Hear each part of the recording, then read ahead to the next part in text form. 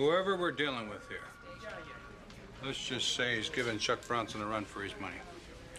He's killed 3 people in 3 hours. He's on a spree. He isn't going to stop unless we stop him. If you see anyone out there who looks suspicious, bring him in. And I wouldn't get too close to this guy.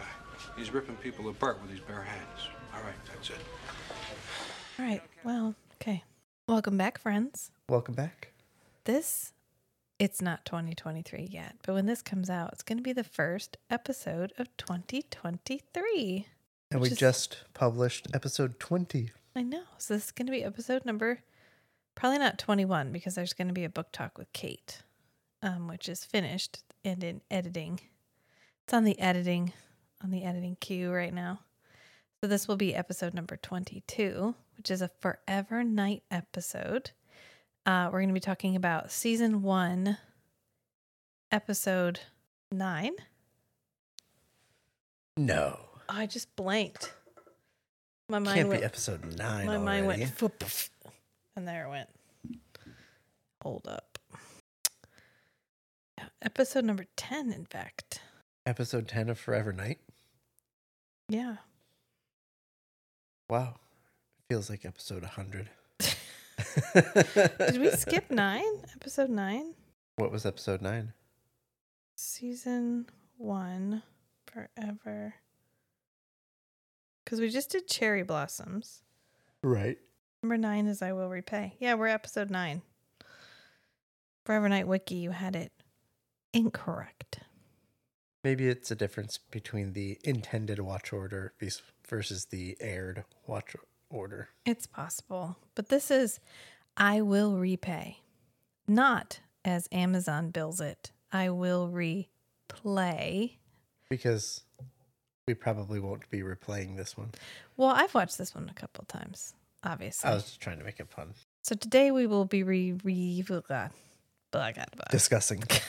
We will be reviewing, discussing, mulling over interpolating episode 9 of Forever Night season 1. I Will Repay. And this week is actually going to be a light week on episodes because we're not here. We are off on vacay. So I'm going to schedule these to release so you guys don't have to go too long without us. I'd hate for all 5 of our listeners. Actually, we have 8 subscribers on Spotify. So I'd hate for all 8 of our subscribers, thank you to each and every one of you, to go without hearing us for an entire week. We'd love to hear from you. But we're not going to get our usual 3 a week. Yeah. But that's okay. We'll be back to our regularly scheduled programming. We need to play a clip from the On a Mother Effin' Boat song. I'm on a boat. We will be on a boat with kids. I don't know how much fun this vacation's going to be, but it's going to be a vacation of some description. And that's going to be what we're going to be on. So we will be back to our 3 a week, our usual 3 a week, starting the week after the first week of January. So the second full week of January. In case you're keeping score, that's when we'll be back. ISO week number 2. Yeah. I don't know what that means, but that's okay. ISO is the standards organization. They have a standard for week numbers in each calendar International year. Standards Organization? Yeah. Okay. Yeah. Be funnier if it's like, I'm the standards organization. I standards organization. Interpersonal standards organization. ISO. Okay, well, anyway. This episode was a little bit deeper than the previous episode. Oh, wait. I'm Rachel. And I'm Matt. Welcome to the Strange and Beautiful Book Club.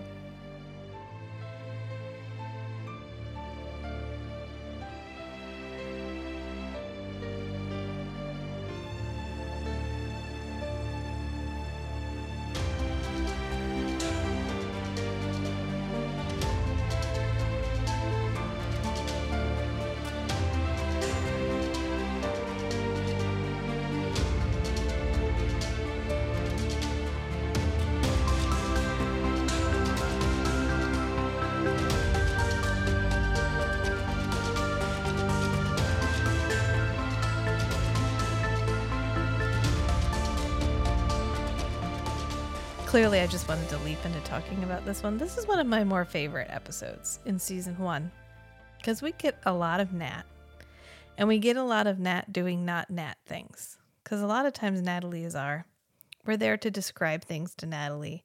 We're there to tell stories to Natalie. Natalie is there to ask clarifying questions for the viewer. Right. She's the sage. She's the sounding board. Yeah. She's the source of inspiration for Nick to go, oh, I have to go. Yeah. Yeah. And she gets to be the audience shill a lot of the time because she's the human that knows about the vampire. So she gets to ask all of the clarifying questions we would like to ask. But we don't get that in this episode. Natalie acts very autonomously in this episode, and she will start to act far more autonomously from here on out. But we start because of the trauma. Because I think they wanted her to have a bigger role, and to do that, she needed to have more of a character. Right. So she gets a brother in this episode, which we've never previously mentioned. But his car is broken down, and she stops to help him.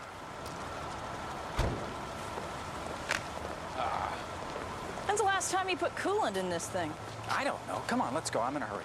You're always in a hurry, but you never get there. Natalie, you're starting to sound like Mom. I'm already 10 minutes late. Come on. Oh, wow. A whole 10 minutes.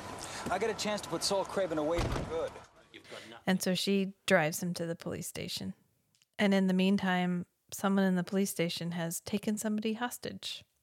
Shit's gone down in the police station.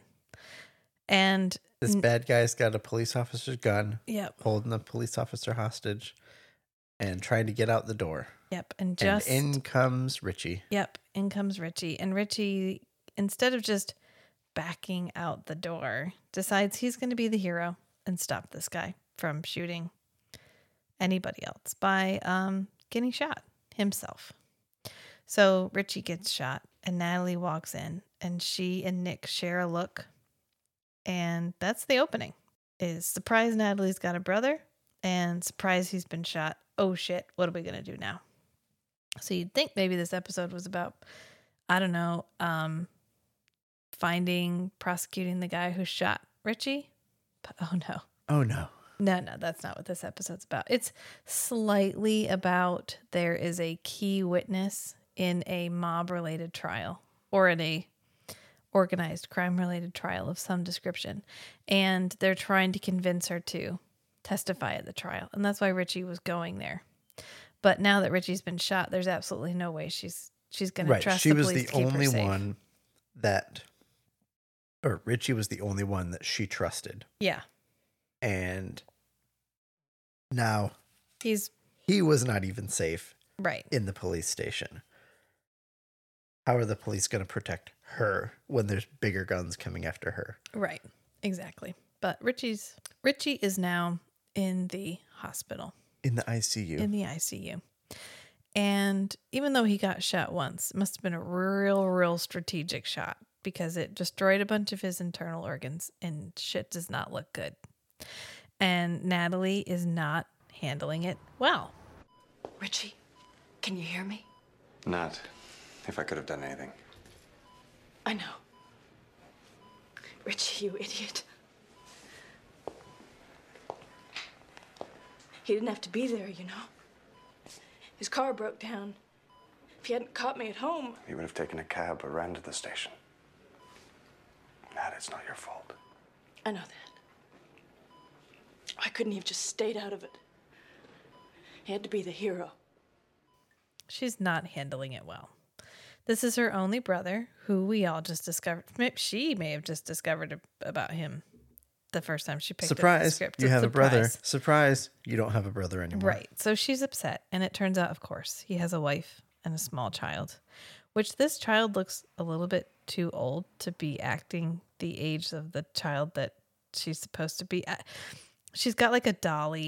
And she's like, how's daddy?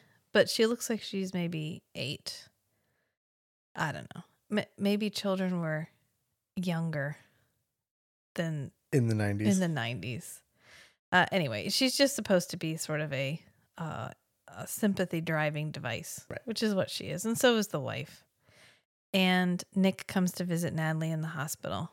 And she gets a couple sweet little anecdotes about, you know, Richie was always the good guy. We called him the White Knight.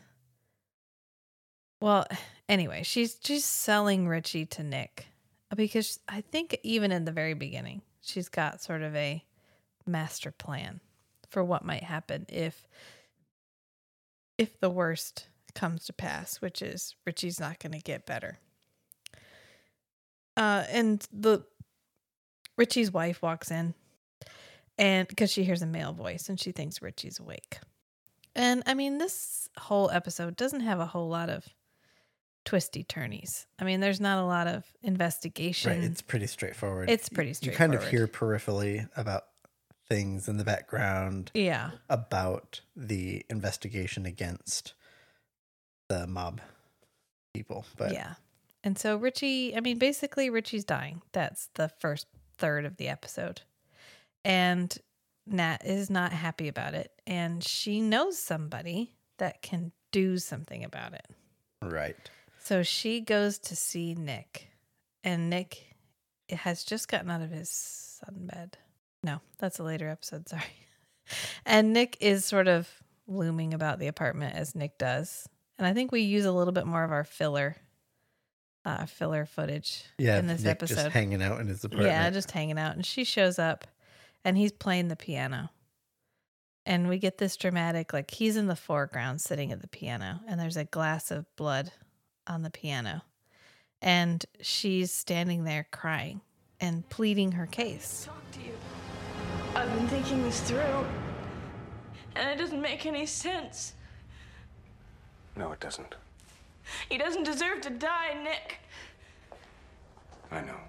He's a good man. You don't have to tell me that. He's got a wife and a baby. And I don't think Sarah's gonna survive this. Like, Richie's a good guy. He deserves to live.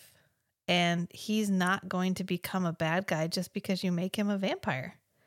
And Nick's you do it. How hard can it be? And Nick's like, that's basically the fucking definition of becoming a vampire is you automatically become the bad guy. You know that, and I know that.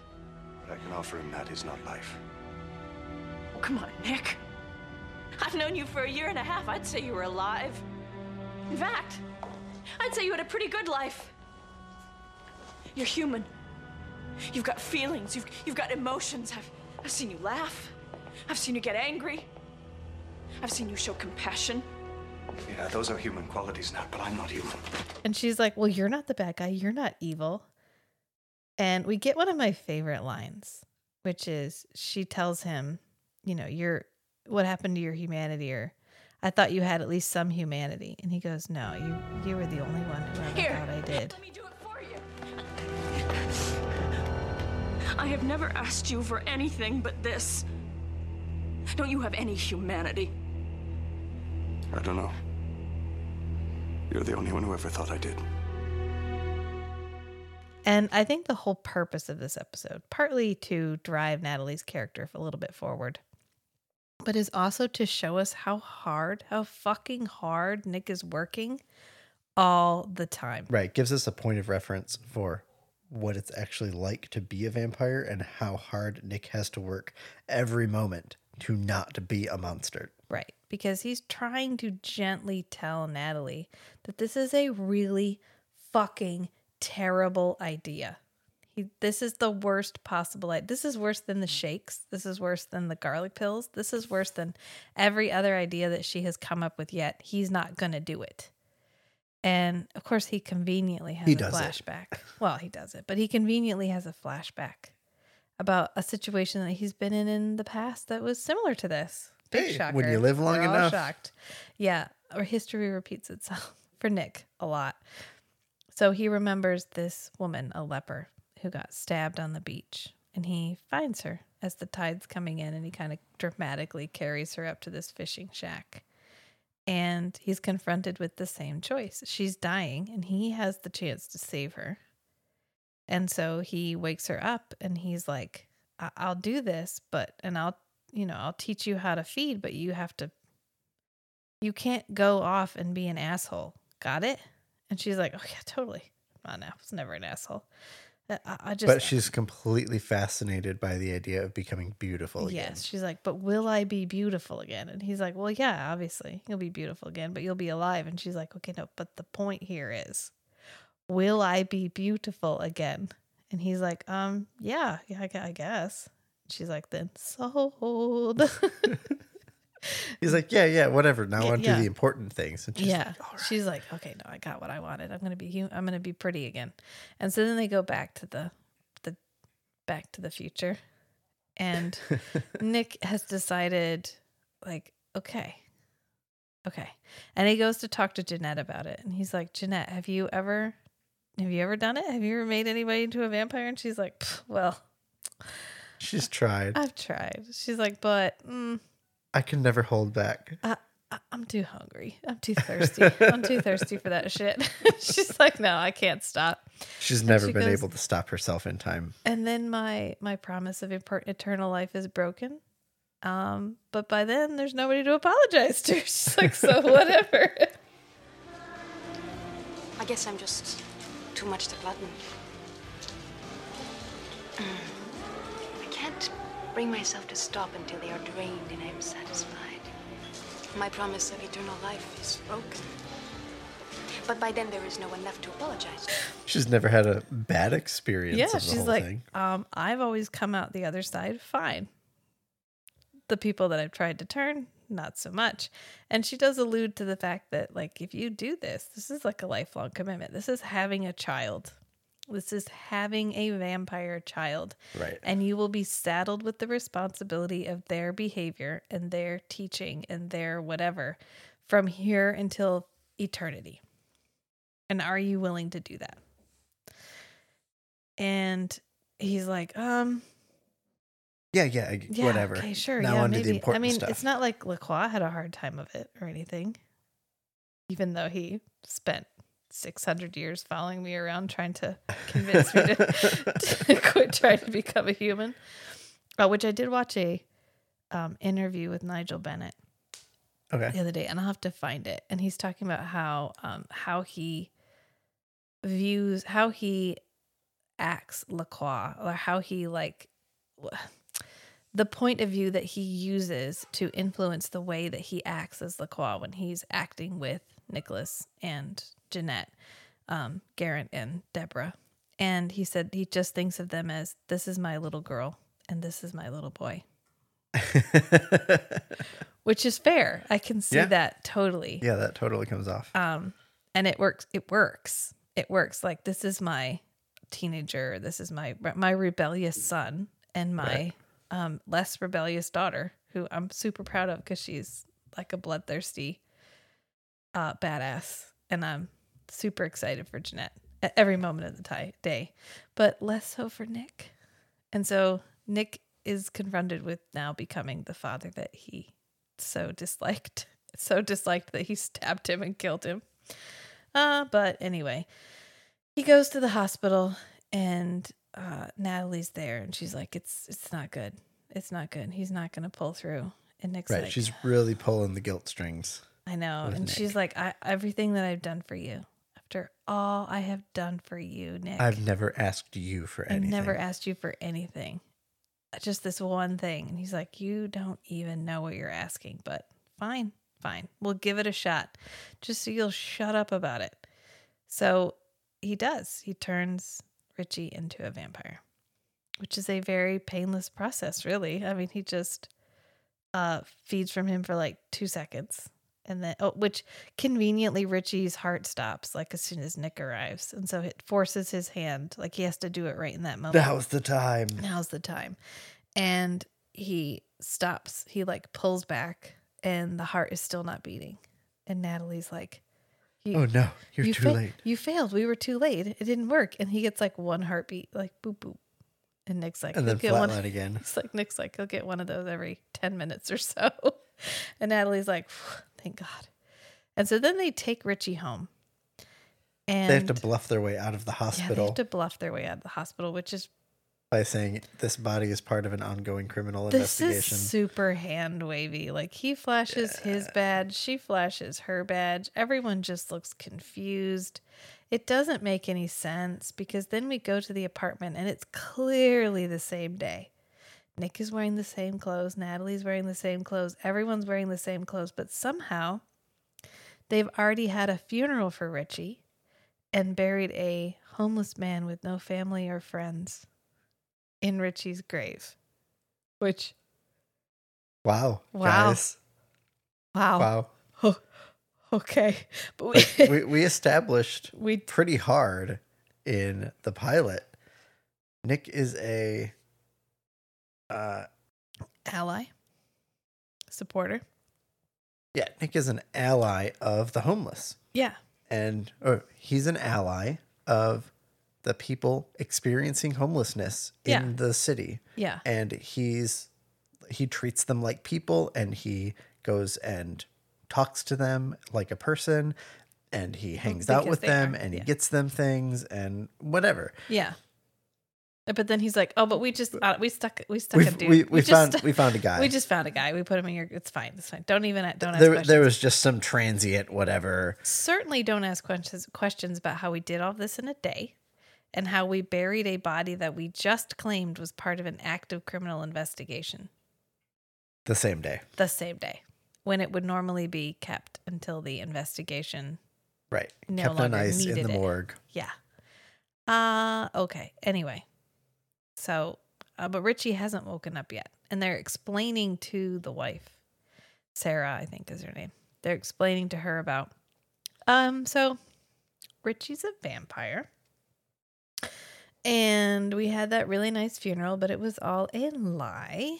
And pretty soon he'll be able to come back to you and everything will be just like it was before. And except he needs a new identity. He'll need a new job, whatever. Yeah. We don't really talk about that, though. Yeah. We're just pretty much like, well, there's a couple things he'll have to change, but really his life can be mostly like it was before. And Nick is just in the background like, this isn't going to go well. This is all bullshit. And Natalie alludes to Nick. She's like, well, Nick's a nice guy. You know him. He's a vampire. And Nick's like, yeah. Yep. No, he doesn't. He doesn't do the fang flash. He doesn't do the eye flash. He's just like, yep, I'm a vampire. And he just sits there like, believe it, because I'm not performing. Like I'm not performing right now. The Nick show is closed. And then right. He did not support this action. No. He did it because he wanted to support Natalie. And I think as a way of illustrating to Natalie exactly what she is asking. I think it to show Natalie what it's actually like. Yeah. But also like once she sees it, also to convey to her how much he trusts her and how much she means to him, that he would go through with something this terrible. Yeah. For her because she asked. Right. I think he thinks that there is a shot. There's a chance. There's a chance that Richie could make it. But I do think this revealed to him Natalie's miscomprehension, her inability to really understand what it is that he is. Right. And what it is that she is trying to cure, who he really is. She did not know how much of a monster he could be because she's never seen him like that. Right. And so I think this is partly his way of being, of showing her, like, you want this. Well, I'll give it to you, but you don't know what you're asking for. And so they're all sitting there and you hear a noise from upstairs and Nick gets up. And he grabs a bottle and he heads upstairs. And he tells them, you guys got to get out. Just leave. I'll call you later. But you can't be here right now. And so he gives the bottle of blood to Richie. And Richie apparently chugs the whole thing. Because he like tosses it off to the side. Mm-hmm. And this is a loophole. Not a loophole. I don't know. A hole. A mythology hole here. Because in the third season, we discover that there is another type of vampire. And they're considered like a lower type of vampire. And they're called the Karush. And they are vampires that feed on non-human blood for their first meal. So if this is really cow and Nick gave him cow, then he made Richie into a Karush, which he isn't, because they look different. More than happy to feed on humans. Spoiler alert here very shortly. And they don't look different, but they don't hunger for human blood. Oh, okay. They aren't interested in human blood. Although Screed, who is our only Karush that we really meet, he's fine with compromising. He'll go for humans if everybody else is doing it. But that's not his preferred fare. Okay. So I guess this is sort of we're still in season 1. This is still in our original production team. So we haven't done the shakeup that we're going to get in season 2, and we haven't done the shakeup we're going to get from season 2 to 3. So we can just sort of ignore the fact that this is a bit of a loophole. So he tells Richie, like, you can't go out in the sun. You can't look at crosses. And he's like, well, my wife has a cross. He goes, well, you're going to have to get rid of it. And then he says the thing about garlic. They already got it from her. He's like, garlic will repel you. And he's like, garlic? Which fair? The garlic one I've never really gotten. Why garlic? It's always interesting when they include it and when they don't include it. Because we have a whole host. We kind of have a checklist of vampire weaknesses. And some go for all of them. And some go for some of them. Some go for none of them. Usually we do sunlight.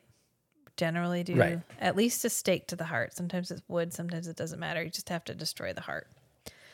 We generally do crosses, which I love it when they include other religious symbols as well. Yes. And it's simply just faith or belief that repels them. My favorite one is can't cross the threshold without being invited. Mm-hmm. But that one gets ditched because a lot of times it's impractical.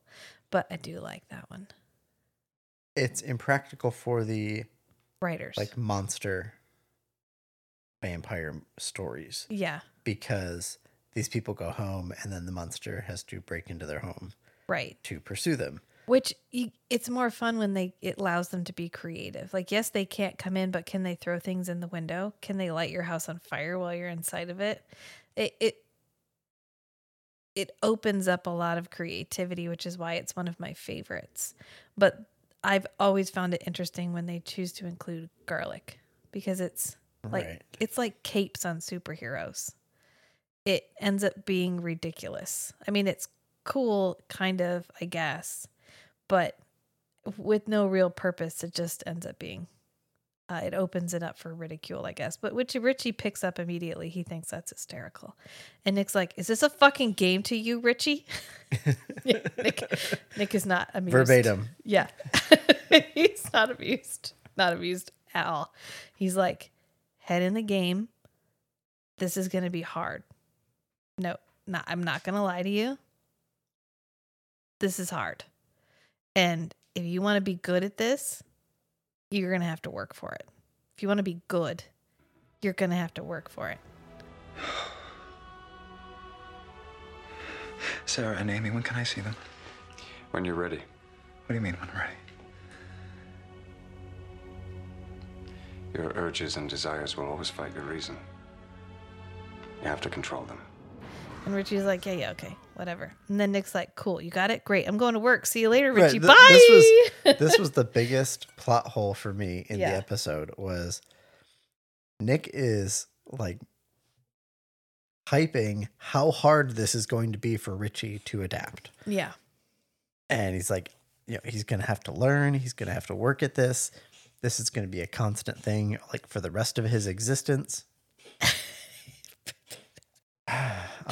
I'll repeat that once Pippin stops hacking or whatever. Harfing, whatever he's doing over there. He's got something in his nose. I think he's done. Maybe the laser went up his nose. I think he's done. Okay, go ahead. All right, so Nick is like hyping up to Richie how hard this is going to be. Yeah. He's hyping up to Natalie how hard this is going to be. He's hyping up to Richie's wife how hard this is going to be. But it's possible that he can pull it off. Richard, don't make me sorry. And then he's just like, bye. Peace. I'll see you later. Yeah. Blood's in the fridge. Stick it in the microwave. Whatever. Yeah. Be good. Catch you later, son. Don't go outside. Yeah, don't go outside. Do you think he was setting Richie up for failure? No, I think it's probably the writers forcing the issue. Yeah. By having Nick just kind of switch. Like, oh, I'm hyping all this stuff up about how hard this is going to be for Richie. But then, well, now we need a scene at the police station and Nick needs to be there.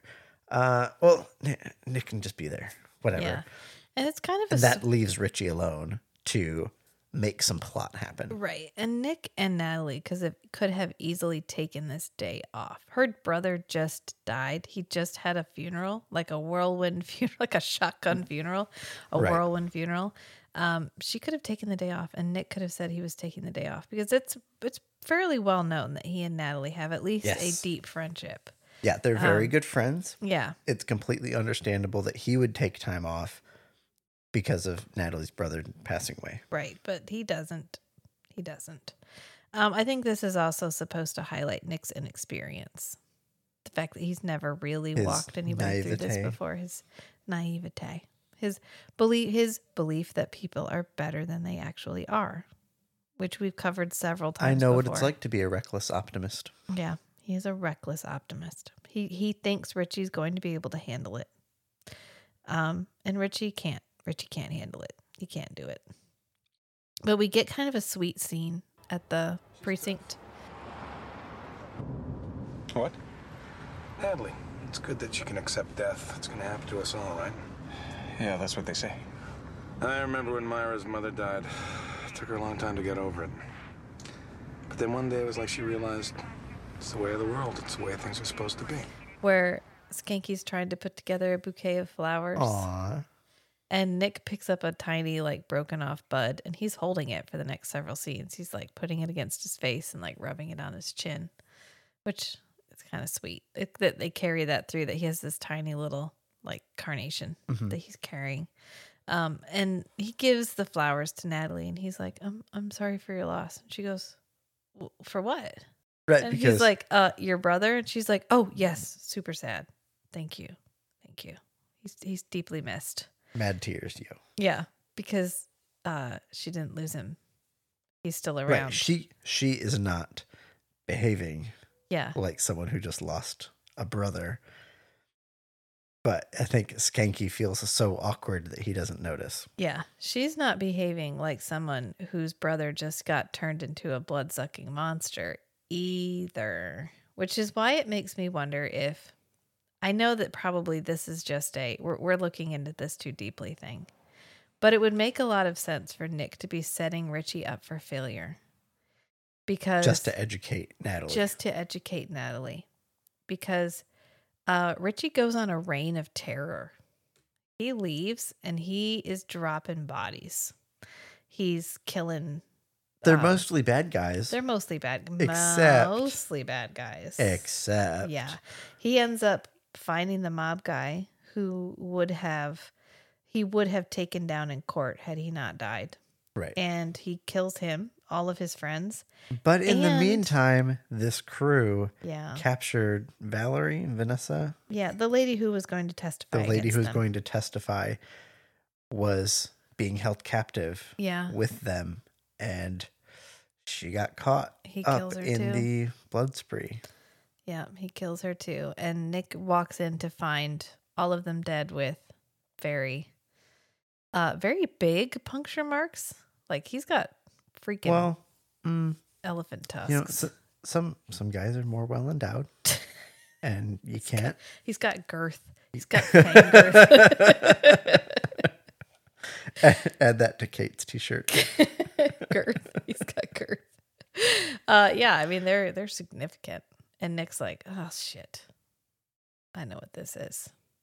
And so Jeanette's pissed. She's like, he threatens to expose all of us. You didn't. Did you? Did you seriously do it? And Nick's like, well, I maybe did it. I don't know. Maybe it was that other guy. No, it was my cousin, Rick. Rickolas. Ricola.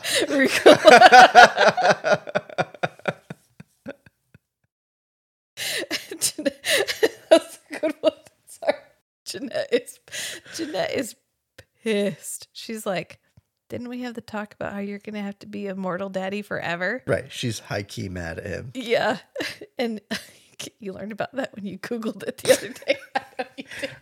If I want to learn these phrases, I need to practice them. Yeah, well, you're going to have to be on like TikTok because they change so fast. Heike could already be out. We could be like months behind. Anyway, he's like, look, I get it. Rick made a mistake. I'll talk to him about it when I see him. But could you, I don't know, just point me in the right direction as to where this guy might be? And she's like, he's your fucking problem, so you better fucking solve it. Don't look at me.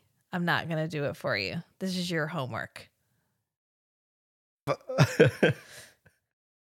Was this the scene where they had the very passionate kiss too? Does he kiss her before he leaves? I think it's one of the scenes in this episode. He's there and then they're talking animatedly and then they have like a full tongue kiss. I don't know. They all blend. And then he leaves. I kind of black out when they have like kissing scenes because Garrett goes for it. Yes. And it's great. It's passionate, but he eats the other person's face. He's just like, how? He does little. And I find them uncomfortable.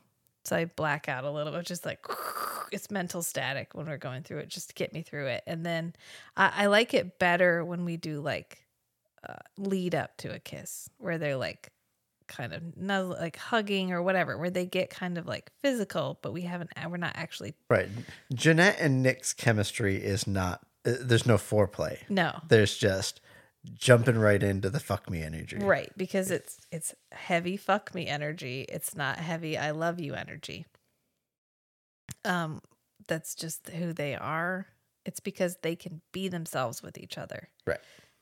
He can't be himself with Natalie, which is what we're learning in this episode. We're learning how violent and how wild and feral a vampire really can be, because he goes back to his apartment and Richie is there. And Richie's like, you gave me the power to do everything I ever wanted to do.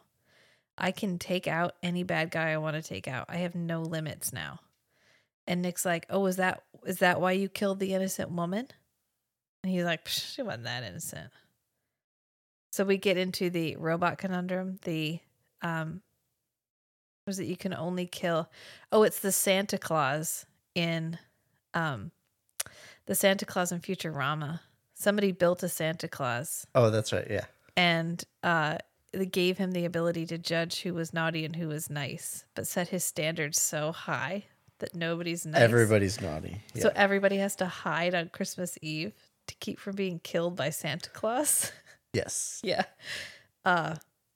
That's Richie right now. He's like, everybody's got a little bit of something. And I'm going to be destroying anyone who's even remotely evil. And that doesn't make me evil. And I don't need to reconcile that. And so he does this thing where he like flies up to the second story and he's like perched on the edge of the railing, like leaning out. Yeah, it's a nice effect. Nick's trying to have a civil conversation with him while he's like fangs out, eyes glowing at a 45-degree angle, hovered up above him. And Natalie is also there. And she's trying to reason with him. She's like, come on, Richie. This isn't you. This isn't who you are. And I have to imagine Nick's like, well, it's who he is now. This is what you wanted, Natalie. It's a transformative process. Look, Natalie, this is what you wanted. Do you like it? Do you like my gift? My brother did all God, what happened to him? He couldn't control what he truly wanted to do. He wanted to make the streets safe. But all those people. Yeah, well, he's not the man he used to be, is he, Nat? He's lost some of his humanity. Well, how are we going to find him? Do you like it, Natalie? I made this for you. I make this. You like this? No one likes this. This isn't Richie. Yeah. This is a lesson. Which is all fine and dandy until his wife shows up. And she's like, oh shit, the uninitiated. So she grabs him and kind of pulls them both over into the sun, even though the blinds aren't up. Right. Natalie has her situational awareness is on point. Yeah. She's like, okay, come on over here, Sarah. We're going to go stand over here where you can't come get us. And she goes to go get the crucifix because now Nick and Richie are battling it out. And Richie is owning Nick. Because Nick has the only human blood Nick has had in the past, I don't know, 6 months is Richie's. Is Richie. Yeah. And it wasn't much. And Nikki just drank like 8 people. Richie. What did I call him? Nikki. Oh, okay. I was like, Nikki, well, okay, we call Nick Nikki. That's fine. So, meanwhile, Richie just ate like half the fucking city. 8 people. Yeah. Yeah, he's been busy.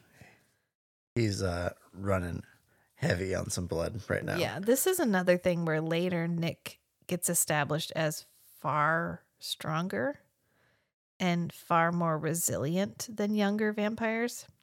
But that's not going to be till season 3.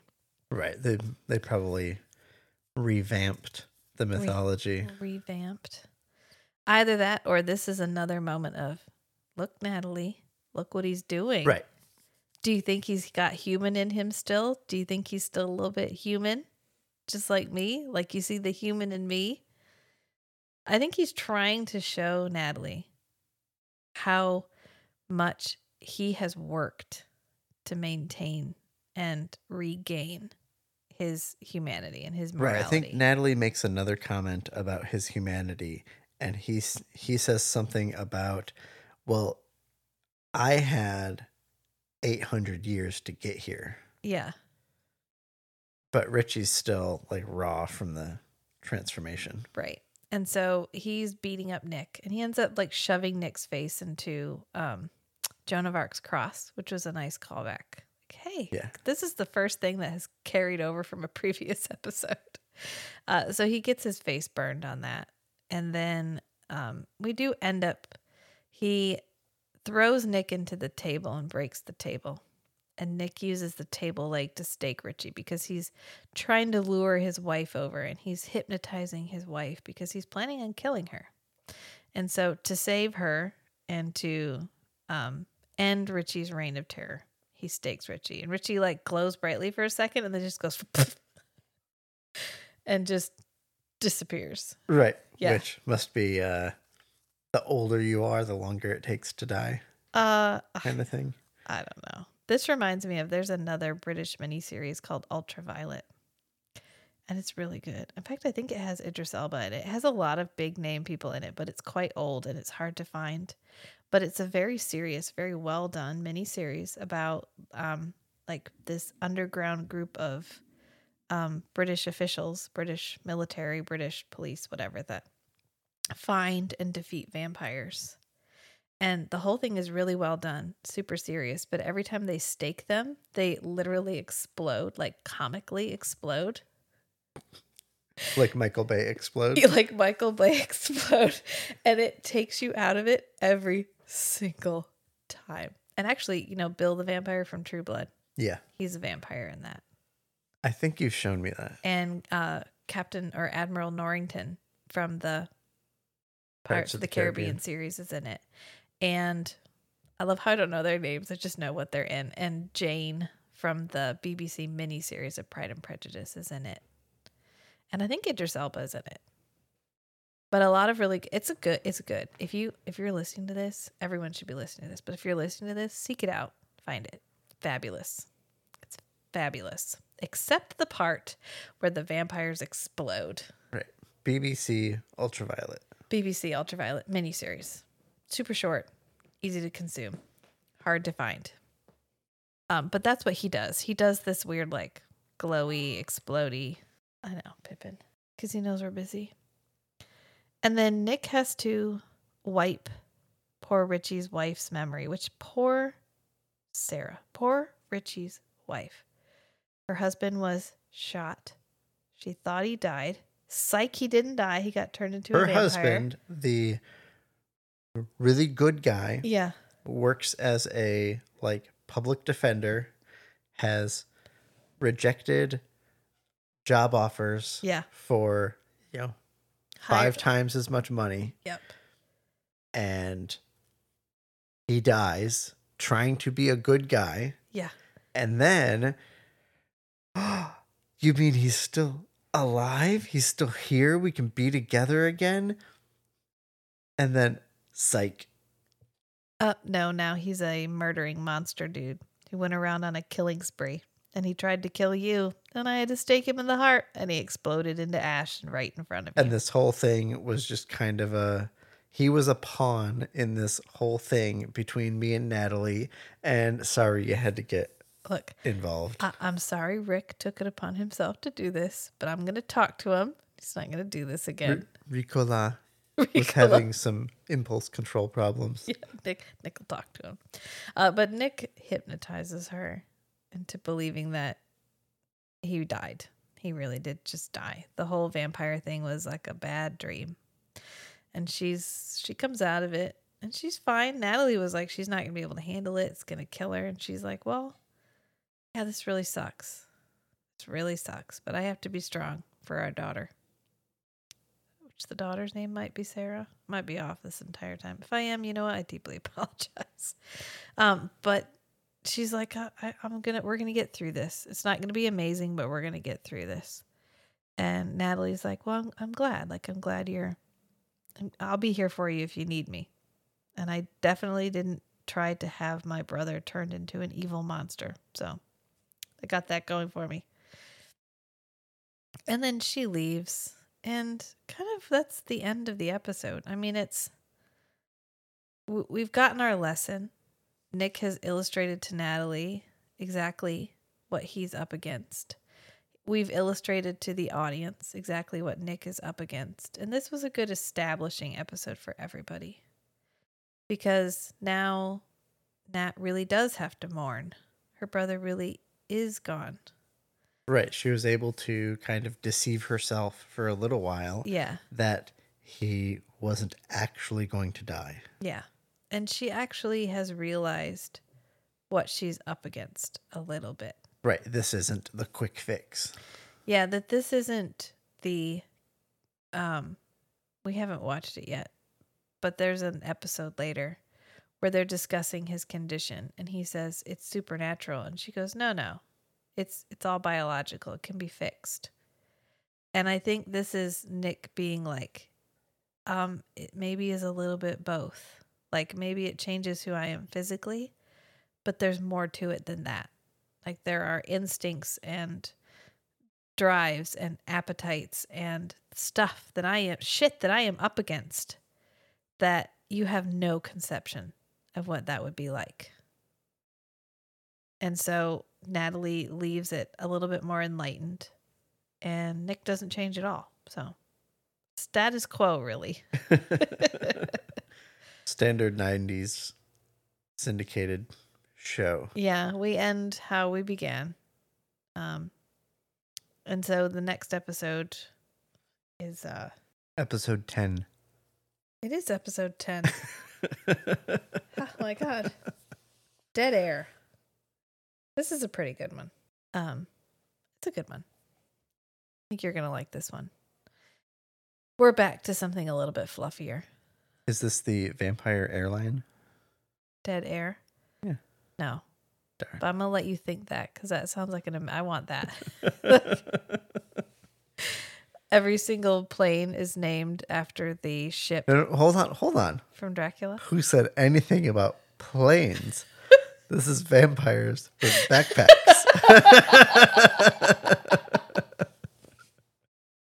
All right, hop on. 2 people can fit on my back. one of my like when you carry twins in the carriers. Oh yeah, one on the front, one on the back. Yeah. Oh my God. Okay. Like in, I just put that in your mind. Thank you. Like when he was carrying Denise. Yes. Yeah, the psychic. There's a 50-50 chance one of you isn't going to make it there. Just depending on whether it's long enough that I need an in-flight snack. and none of us might get there if we leave too late and it's a long flight. Exactly. Yeah. Or the layovers are killer on dinner. Okay. Because you have to wait till the sun goes down. If you take garlic snacks, like you take. Oh yeah, as a preventative measure. Yeah. No, it just is like you whip out a pack of like garlic flavored pretzels. Oh yeah. And you get dropped. Yeah. There's a later episode where Nick gets shot with a hollow point bullet full of garlic. Wow. Yeah, and Natalie cleans it out. And she's like, has the irritation stopped? And he's like, if you mean, does it no longer feel like I'm being stung by 1,000 scorpions all at once? Then yes, the irritation has stopped. Oh, yeah. All right. Well, next up we'll be doing Everything Everywhere All at Once. Right, for the movie. For the movies. But that isn't coming until after we get back from being on a boat. Being on vacation. On a boat, which we will be doing, and then we will be coming back from, and then we will be getting back into it. I don't know. What did you have a feeling about this episode? I didn't just ask you any blank check questions. I felt like this episode was all the plot was really predictable. Yeah, which isn't necessarily a bad thing. Just for the narrative, it's kind of necessary to have this kind of episode. For character growth, for like Natalie's character development, not necessarily Nick, but maybe like just Nick disclosing more things to Natalie. Yeah. And maybe deepening their relationship, pulling her deeper into the mythology. And I think we were raising the stakes for the viewer. I think that's what this episode was all about. Because we hadn't had we've got Nick. We know he's a vampire. And we know Jeanette is a vampire, but she's all in being a vampire. But she's a relatively tame vampire. Because she likes having a life. She likes to stay in one place for a certain amount of time. And so we hadn't got what is an unleashed vampire like? And so I think this was an establishing episode for the audience because we were getting a truly unleashed vampire. Yes, no inhibitions. It's kind of, I don't know. There's not a real good punctuation mark. I guess there is because he dies, but we don't really get like a conclusion. And the sad thing is because this is a 90s television show, we're not going to talk about it ever again. We're not going to revisit it really.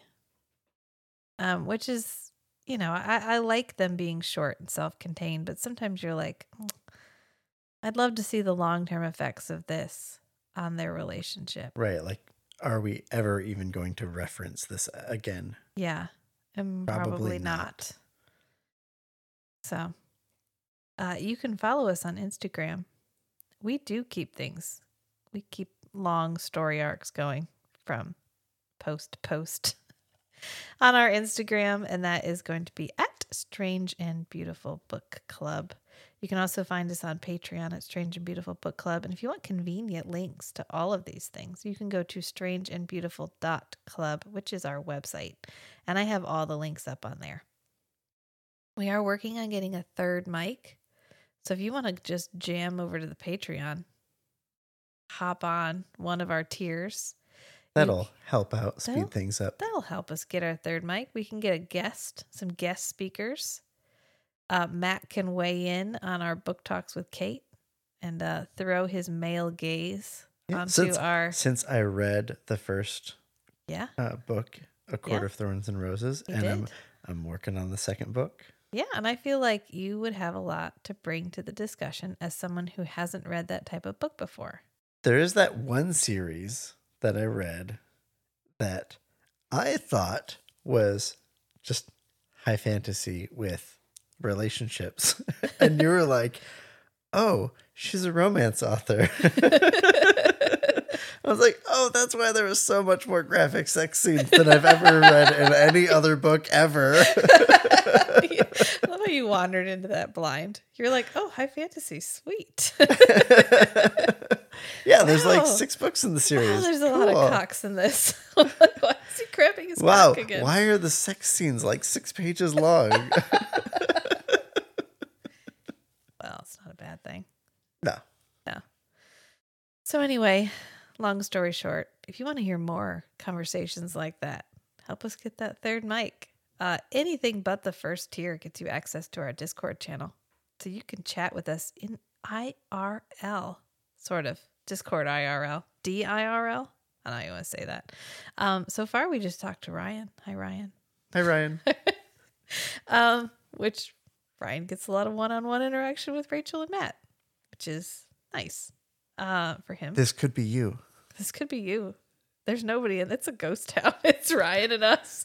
So if you wouldn't even be in line, you'd be getting in on the ground floor. Let's put it that way. Yeah, we start adding some more discussion. We start adding some more channels. Yeah, and I think we're going to have have more specific conversations. We're going to try to do a live watch along of Everything Everywhere All at Once. And unlike Scrooged, which we just did the watch along, I think we're going to come back and do one of our usual breakdowns too.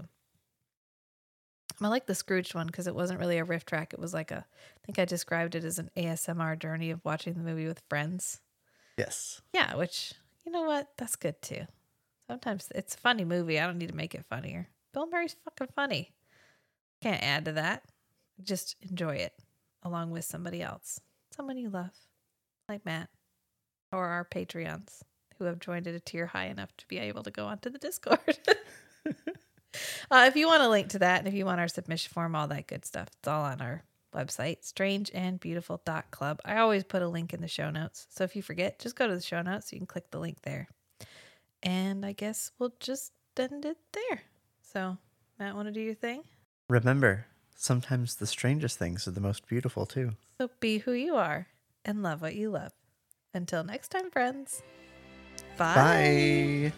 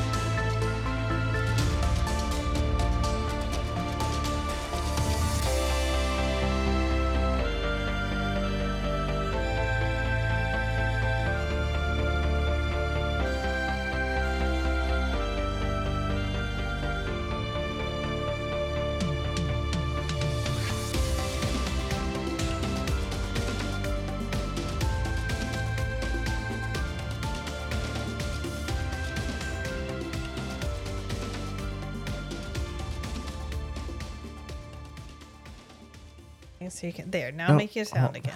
I'm not hearing anything. Oh, well, it's because you turned your thing all the way down. Do you feel better now? I can hear me. Yeah, I think it's working now. Yeah, I think I can hear me now. Can you hear me now? I turned it down when you were sampling the audio. Yeah, it was coming really loud out of my headphones. Sorry, but I wasn't wearing the headphones. Not sorry. You're only supposed to hear them when you're wearing them. It's like children. I'm pretty sure that's not children legal. Should only be heard when they're spoken to. Oh, I thought you said when you're wearing them. Well, I hadn't finished the metaphor. Okay. I'm sorry. All right. Hang on, let me scratch my eyes here. Oh, Pippin, what a wonder you have chosen to join us. Can you hear the sound of the soundboard getting turned on? You can hear the electronic hum. Yeah, he's like, oh yeah, I'm glad to be getting on this. Do you want to go ahead and open the blinds for his lordship so he has nothing to rattle during the episode? We know you, Pippin. We know you of old. He's surprisingly ingenious. He's a what? He's surprisingly ingenious. Yeah, and what he finds to fuck around with? Yeah. He's a cat. What he makes up for in... Oh. What he lacks in actual cunning, he makes up for in just sheer... Assholery. Assholery, yes.